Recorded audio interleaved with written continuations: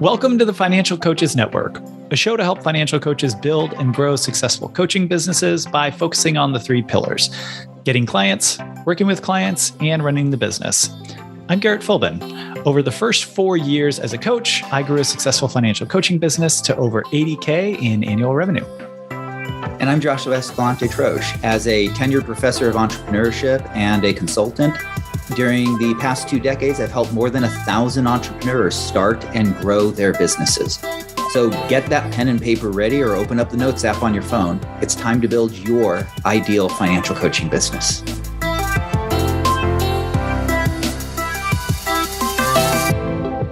Welcome to another episode of the Financial Coaches Network, the podcast. We are today talking about a very popular and requested, or I should at least say talked about topic in the Financial Coaches Community Facebook group, which is how to ask for referrals from referral partners. So if you're listening and you're like, wait, what is this community of which you speak?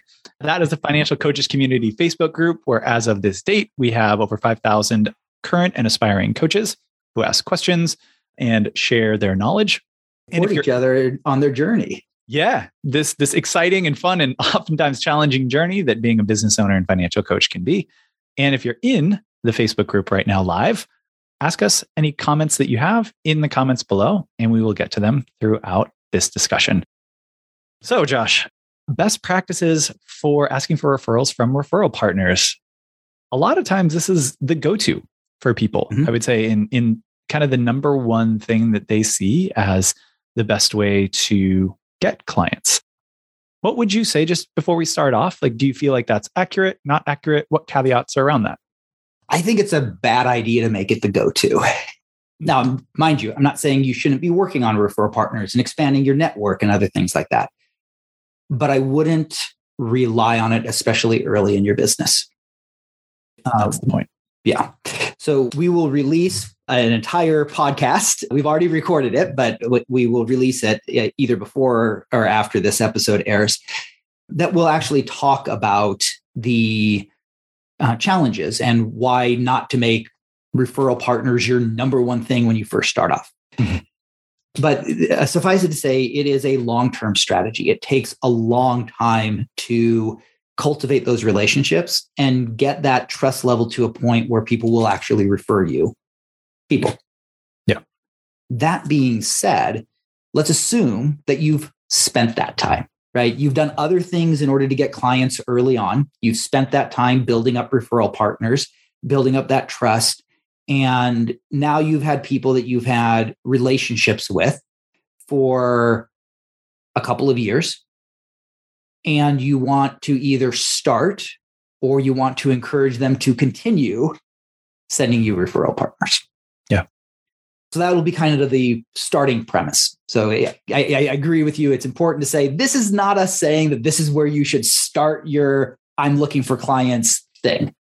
But assuming that you're a few years into your business, you found your clients in some of the other ways that are more effective early on, and you have been building those relationships, and you're at a point where now you might be able to take advantage of those relationships, not in a negative way, but just actually be able to use them for the purpose that you've been putting effort in. So what are best practices?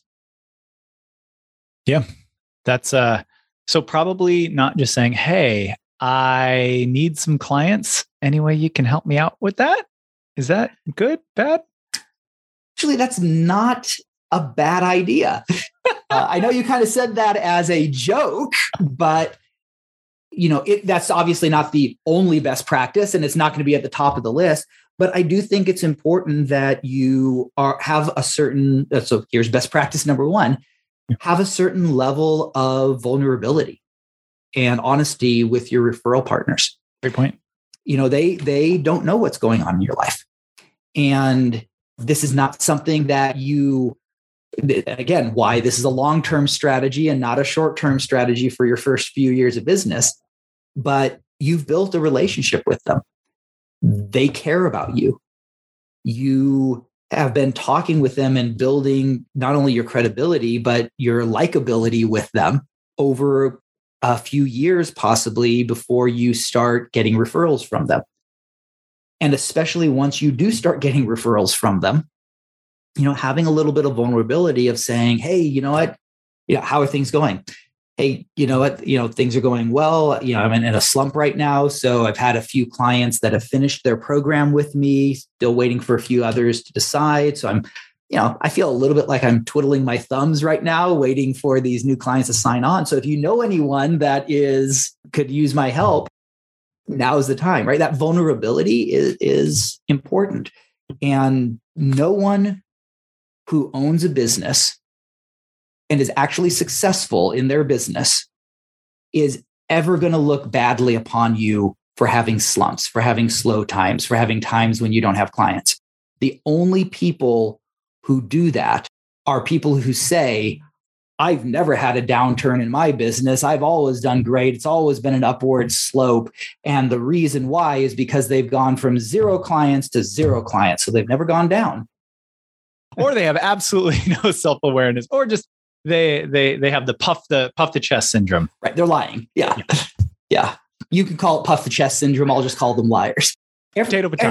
Every business owner experiences ups and downs. It's one of the most common complaints and one of the most common shared experiences that business owners have.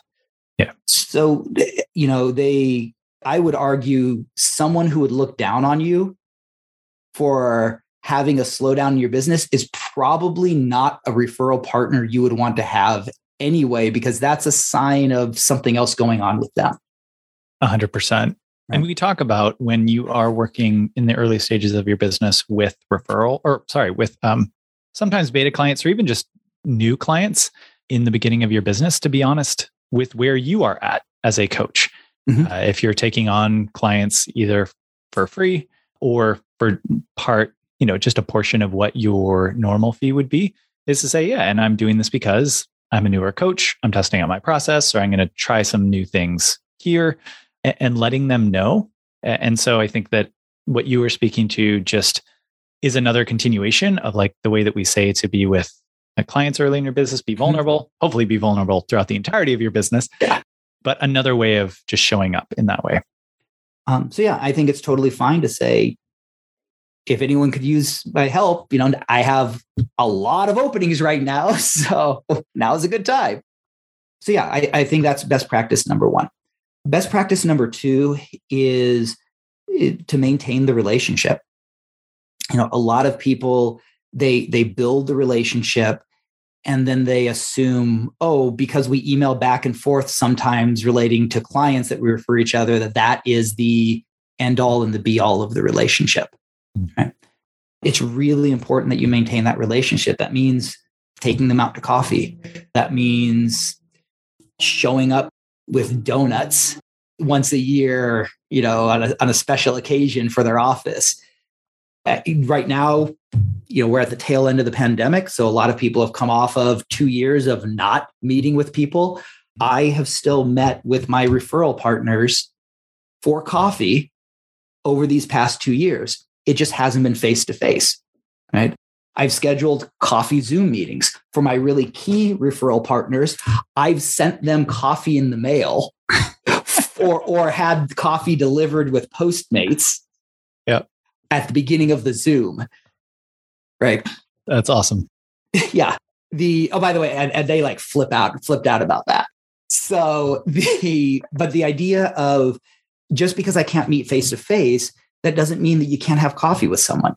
It's just you're both enjoying a cup of coffee and talking through a Zoom video conference. And so maintaining those relationships is important. And part of maintaining relationships is making it not all about business. If you don't know your referral partner's spouse's names, their kids' names, what they like to do for summer vacations, right? If you don't know those things, that's a concern. And especially if they've mentioned those things to you and you don't know them. Yeah. That's a huge concern. And so when you get little personal details, make sure that you're writing them down. Get that information into your CRM so that, when you forget, oh my God, what was her wife's name or what was his wife's name or whatever, you can look it up real quick and then ask about, oh, hey, how is Corey doing? And I think what that speaks to is if you aren't listening to those details or asking about those details, then it can be an indication that kind of business might be too much on your mind. And I've been guilty of this before. Whoo, doggy, I tell you what, as you're talking about this, I'm like, oh yeah, I did that for a long time.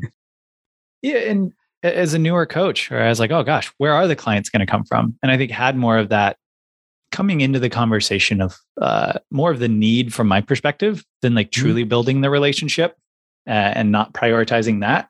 So it happens. And it's important to, like you said, look at the really care to understand what's going on with the human across the real or virtual table. Yeah. And I would say the more that you think referral partners are the way that I'm going to grow my business, the more likely you are to do that. Because you're looking at it as, especially if you're hoping for it to be a short-term win, you're going to be pressuring for that short-term win. You won't even realize you're doing it, right? It'll be really subtle, but people will pick up on it. You guys will be talking about family vacations and you'll just be like a little bit antsy of like, oh, we're talking about all this personal touchy-feely stuff. And this isn't really what this relationship is about, right? You'll cut it off sooner, and that's going to damage that personal relationship. And referral partners is very much a personal relationship. For sure. Yeah. Humans are very perceptive. I'm just listening to a book that actually King Shook in the Financial Coaches Network community had talked about, called Positive Intelligence. And it just was, there was one section in there talking about mirror neurons and kind of the two channels where you have like the data channel where there's his way of putting it, where like the words are being said. And then I think he calls it like the positive intelligence quotient, like the PQ channel, whatever. We all use different terms and phrases, right? Kind of for our own audiences, but it's pretty much like the words you're saying, but what you're actually saying underneath that, right? The emotional context of, and how you're communicating it. Yeah, exactly. And I think it sounds like that's what you're speaking to there, where like you could you could be saying the right things, but if you're antsy and you're like, oh, why aren't we talking about clients and I need clients? It really does come across. Yeah. And that's another reason why you don't want to look at it as a short-term thing, right? It's a building relationship thing. Also, go ahead. Oh, I was also just going to say, and having had the experience of doing it incorrectly for a while, it also isn't satisfying, to be honest. Like coming at it from just this perspective of what can this other person do for me? You're not building a genuine relationship. And so there's this kind of like manipulative, not grounded in goodness, for lack of a better phrase. But like it's just not fulfilling either. From the perspective of someone who is looking for a referral partner to more give referrals than caring about getting to know the other person, because it was just like, what can that other person do for me? And that's not fulfilling from a human to human connection standpoint. So I'll also say like, not only not helpful for business, but as just like a human with feelings, it's not great either. And it doesn't leave you like enjoying the conversation, or didn't leave me, all in the language, enjoying those conversations or trying to have, schedule those conversations, because it wasn't really about getting to know the other person. Yeah. You can say I think that is a common human trait. So I think there's plenty of psychological theory and evidence behind that humans need personal connection. So what? I'm not unique, but my mom told me. Okay. Yeah, I know snowflake. And that one really applied. So you got me good, Trosh. But that idea of personal connection is important. And I think it really, you're right. It shouldn't be underrated, not only from the value of the relationship from a referral partner standpoint, but also from the enjoyment that you have of having these relationships. Yeah. The next big best practice is really looking at how you screen your referral partners. Right? And a lot of people, especially early on, right? And we're going to keep saying early on, but part of the reason why is because early on you have desperation. right? That's normal business owner psychology. Yeah. And during that desperation time, it's not just about referral partners. That desperation causes you to make decisions you otherwise wouldn't make in all aspects of your business, right? Mm-hmm. So while we're talking about referral partners today, it's not that referral partner relationships are special. This is just normal. But it's really important that you screen referral partners, that you make sure that the referral partners have similar values, similar ways of approaching things as you. And that is a really, really important aspect of it. Right? But you also want to make sure that you're screening them for the right reasons. So I'll give an example. I have a referral partner who is, I will, anytime clients need a refinance, I will refer to him.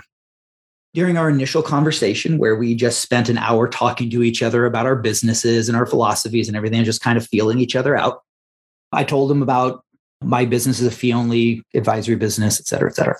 And he really tried to almost push me to, sell insurance and sell this other stuff. You can make all this extra money.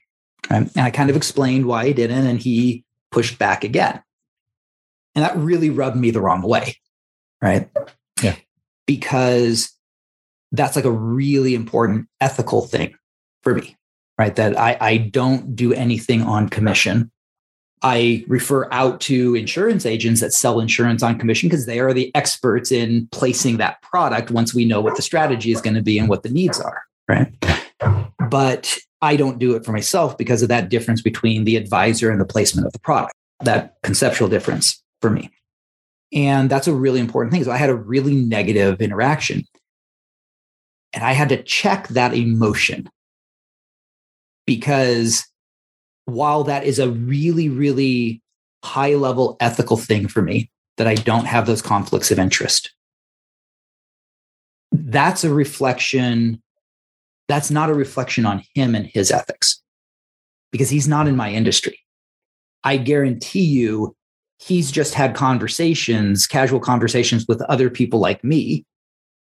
And he's looking at it on the outskirts, having not really delved deep into that topic. Yeah. And I don't need him to have delved deep into the topic, because that's not why I would refer a client to him. I need to refer a client to him because he's going to be able to help the client. And so when you screen, make sure that you're screening for the things that are important for the client in that relationship that they're going to have with the person, not the things that are important to you that have nothing to do with that client, other person relationship, right? The other professional relationship. Yeah. It's interesting. I could see it being like, for me, did he get to the point where he understood your side, or kind of where you were coming from? And I don't need him to. Interesting. Yeah. Now, I'm sure that he's somewhat changed over time. I haven't followed up with him on it, but the reality is, I don't necessarily need him to understand my side, or I don't need him to agree with my side. I need him to understand it, because he needs to be able to kind of explain the differences to other people, right? Mm-hmm. But I don't need him to agree with me, because what I refer people to him for is he's very good at providing options. He's very good at laying out the options with, here's what each strategy means, here's what the costs are, here's what everything is. And he doesn't pressure people. And that's where I was going, is kind of, as long as you are clear on that, right? Yeah. And figuring out, because in my mind, I imagine in some people's mind, it's like, okay, if there is why don't you do this because you can sell more? Like my mind jumps to, okay, so how do you just make sure he's not doing that for the clients that he has? Right. And I get it's not the same thing, but it's a kind of that rhymes, know? Yeah. So it's figuring out the difference between just him applying where he comes from in his industry to what you're doing, versus him actually adopting kind of where those tactics have led to with certain people in the insurance or product sales industry. Yeah. And what I would say is that's really good insight, but don't confuse insight with confirmation.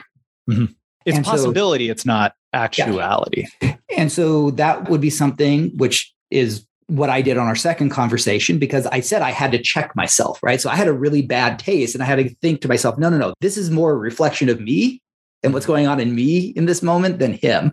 And so in our second call, I had follow-up questions related to how he does business and his perspectives and other things like that to help me confirm whether that insight was insightful into a potential way of the way he's thinking, or whether that was he's just trying to help me out and give me good ideas and doesn't really understand my industry enough, as he shouldn't, because he's not an expert in it. Yeah. To fully understand the ups and the downs of it. And so when you have those insights, it's really important as you're screening not to presume that I'm the Hardy Boys, Nancy Drew, and Scooby-Doo all rolled into one. I can find one little clue and figure out the whole mystery, right? Yeah. To more look at it as, okay, this is insight. I should look into this more. I should ask more questions related to it, not in an accusatory way, just in trying to understand where they're coming from. Yep. Sounds good. Yeah. So good answer. Every once in a while, I'll have good answers. Well, what else you got then, Trosh? I would say the last thing on the list, or the last best practice on the list, because we're getting close to our 30 minutes. We're getting better. Yeah. But our last best practice on our list is really try to cultivate these relationships from how can you benefit clients perspective. Yeah. But do it in a way that is respectful of the other person's profession. Say more. Okay. So the most common thing that coaches will run into is overstepping bounds when it comes to investments. And I will tell you right now, nothing bothers a CFP or a CFA more than when a person who has a rudimentary understanding of investing gives investment advice that is not proper. And that will destroy any relationship. That is the same thing with CPAs and tax advice. That is the same thing with lawyers and legal advice. That is the same thing with psychologists and armchair therapists. Yeah. Right. It's really important that you understand, not just from a legal perspective, but from a relationship perspective, where those lines are and how do you go about doing it. And sometimes it's hard. I have a number of occasions where it's been challenging. A good example of this is, I have clients who we had a very last minute put together for a 401k plan, and we had to specifically structure the language of the plan to allow for contributions after the year ended. Okay. And the contributions have to be categorized in a very specific way, so on and so forth. Their tax attorney said, oh, this is not allowed, right? You can't do this. You're not allowed to, the financial advisor is thinking of an IRA. Now, this is an area that the tax attorney doesn't deal with very often. I deal with a lot. So this is an area where I actually know more about tax law than the typical CPA or tax attorney does. But I'm not going to go to them and say, hey, by the way, they're not a referral relationship, but this is about making sure that I have a chance at one, but also don't do this with your referral relationships either. I'm not going to go and say, no, you're wrong. Right. And so I wrote a very carefully crafted email that said, hey, totally understand where you're coming from, just so that you're prepared when they file their taxes. Here's the information. And it's not, here's the IRS documentation showing you're wrong. It's, here is the IRS documentation saying these three things need to be true. And here's how this one is true. Here's how this one is true. And here's how this one is true. Not again from the perspective of you're wrong, but perspective of so that you don't have to look all this up. just so you know, we did get this done by this date. Here was the date of that the forms were filed with the IRS in the Department of Labor. The contributions have to be categorized in this way. I made sure that our payroll facilitator was on the line with them and make sure that they did categorize those transactions in the system as these types of transactions rather than the typical types of transactions, right? So it was from the perspective of, you actually already know this stuff. I'm just going to help you make it easier of knowing that all three of the boxes were checked. Gotcha. And it's really important that you allow people to save face and that you do it in a way that never undercuts the professional in the eyes of the client, because that is the fastest way to destroy a referral relationship or make sure it never gets built. Good point. Yeah. And lastly, what I would say very quick is like a bonus. If someone sends you a referral or even just sends you a name. Totally forgot about this. Yes. Thanks. Yes. Keep them up to date. Keep them posted. Just, even if the person doesn't turn into a referral, it's not like you only say thanks for the ones that turn into clients. I make sure to say thanks before they turn into clients and let the person know they haven't turned into a client yet. We still have our meeting scheduled, but I really appreciate it. So that, I think that's a really key point. And I want to emphasize what you said. A little thanks. Yeah. Especially before it turns out or it doesn't. It's like your sales process. You don't, or the sales activities that you do, you don't want to count how many you don't only want to count how many turn into clients. You want to count am I making X amount of phone calls per day? Right? Am I doing the particular actions that could lead to clients, but not just focusing on the clients themselves? So, and now we're right at the half hour. We crushed it. Josh, thank you as always. And we'll be on next week. Thank you for listening to this episode of the Financial Coaches Network podcast. If you enjoyed it, please subscribe so you'll be the first to know when new episodes are released. It also helps iTunes and everything else know that you liked it and suggest it to other people. And if you can think of one person, a financial coach or someone aspiring to be, who would connect with what we talked about today, share it with them as well. If you're ready to take the next step and build your successful financial coaching business, FCN has turnkey resources to help you get clients, work with clients effectively, and run your business efficiently. Head to Financial Coaches Network /start here or Financial Coaches Network /stall if you're Sean Connery. Thank you again for listening, and we'll catch you on the next episode of the Financial Coaches Network podcast.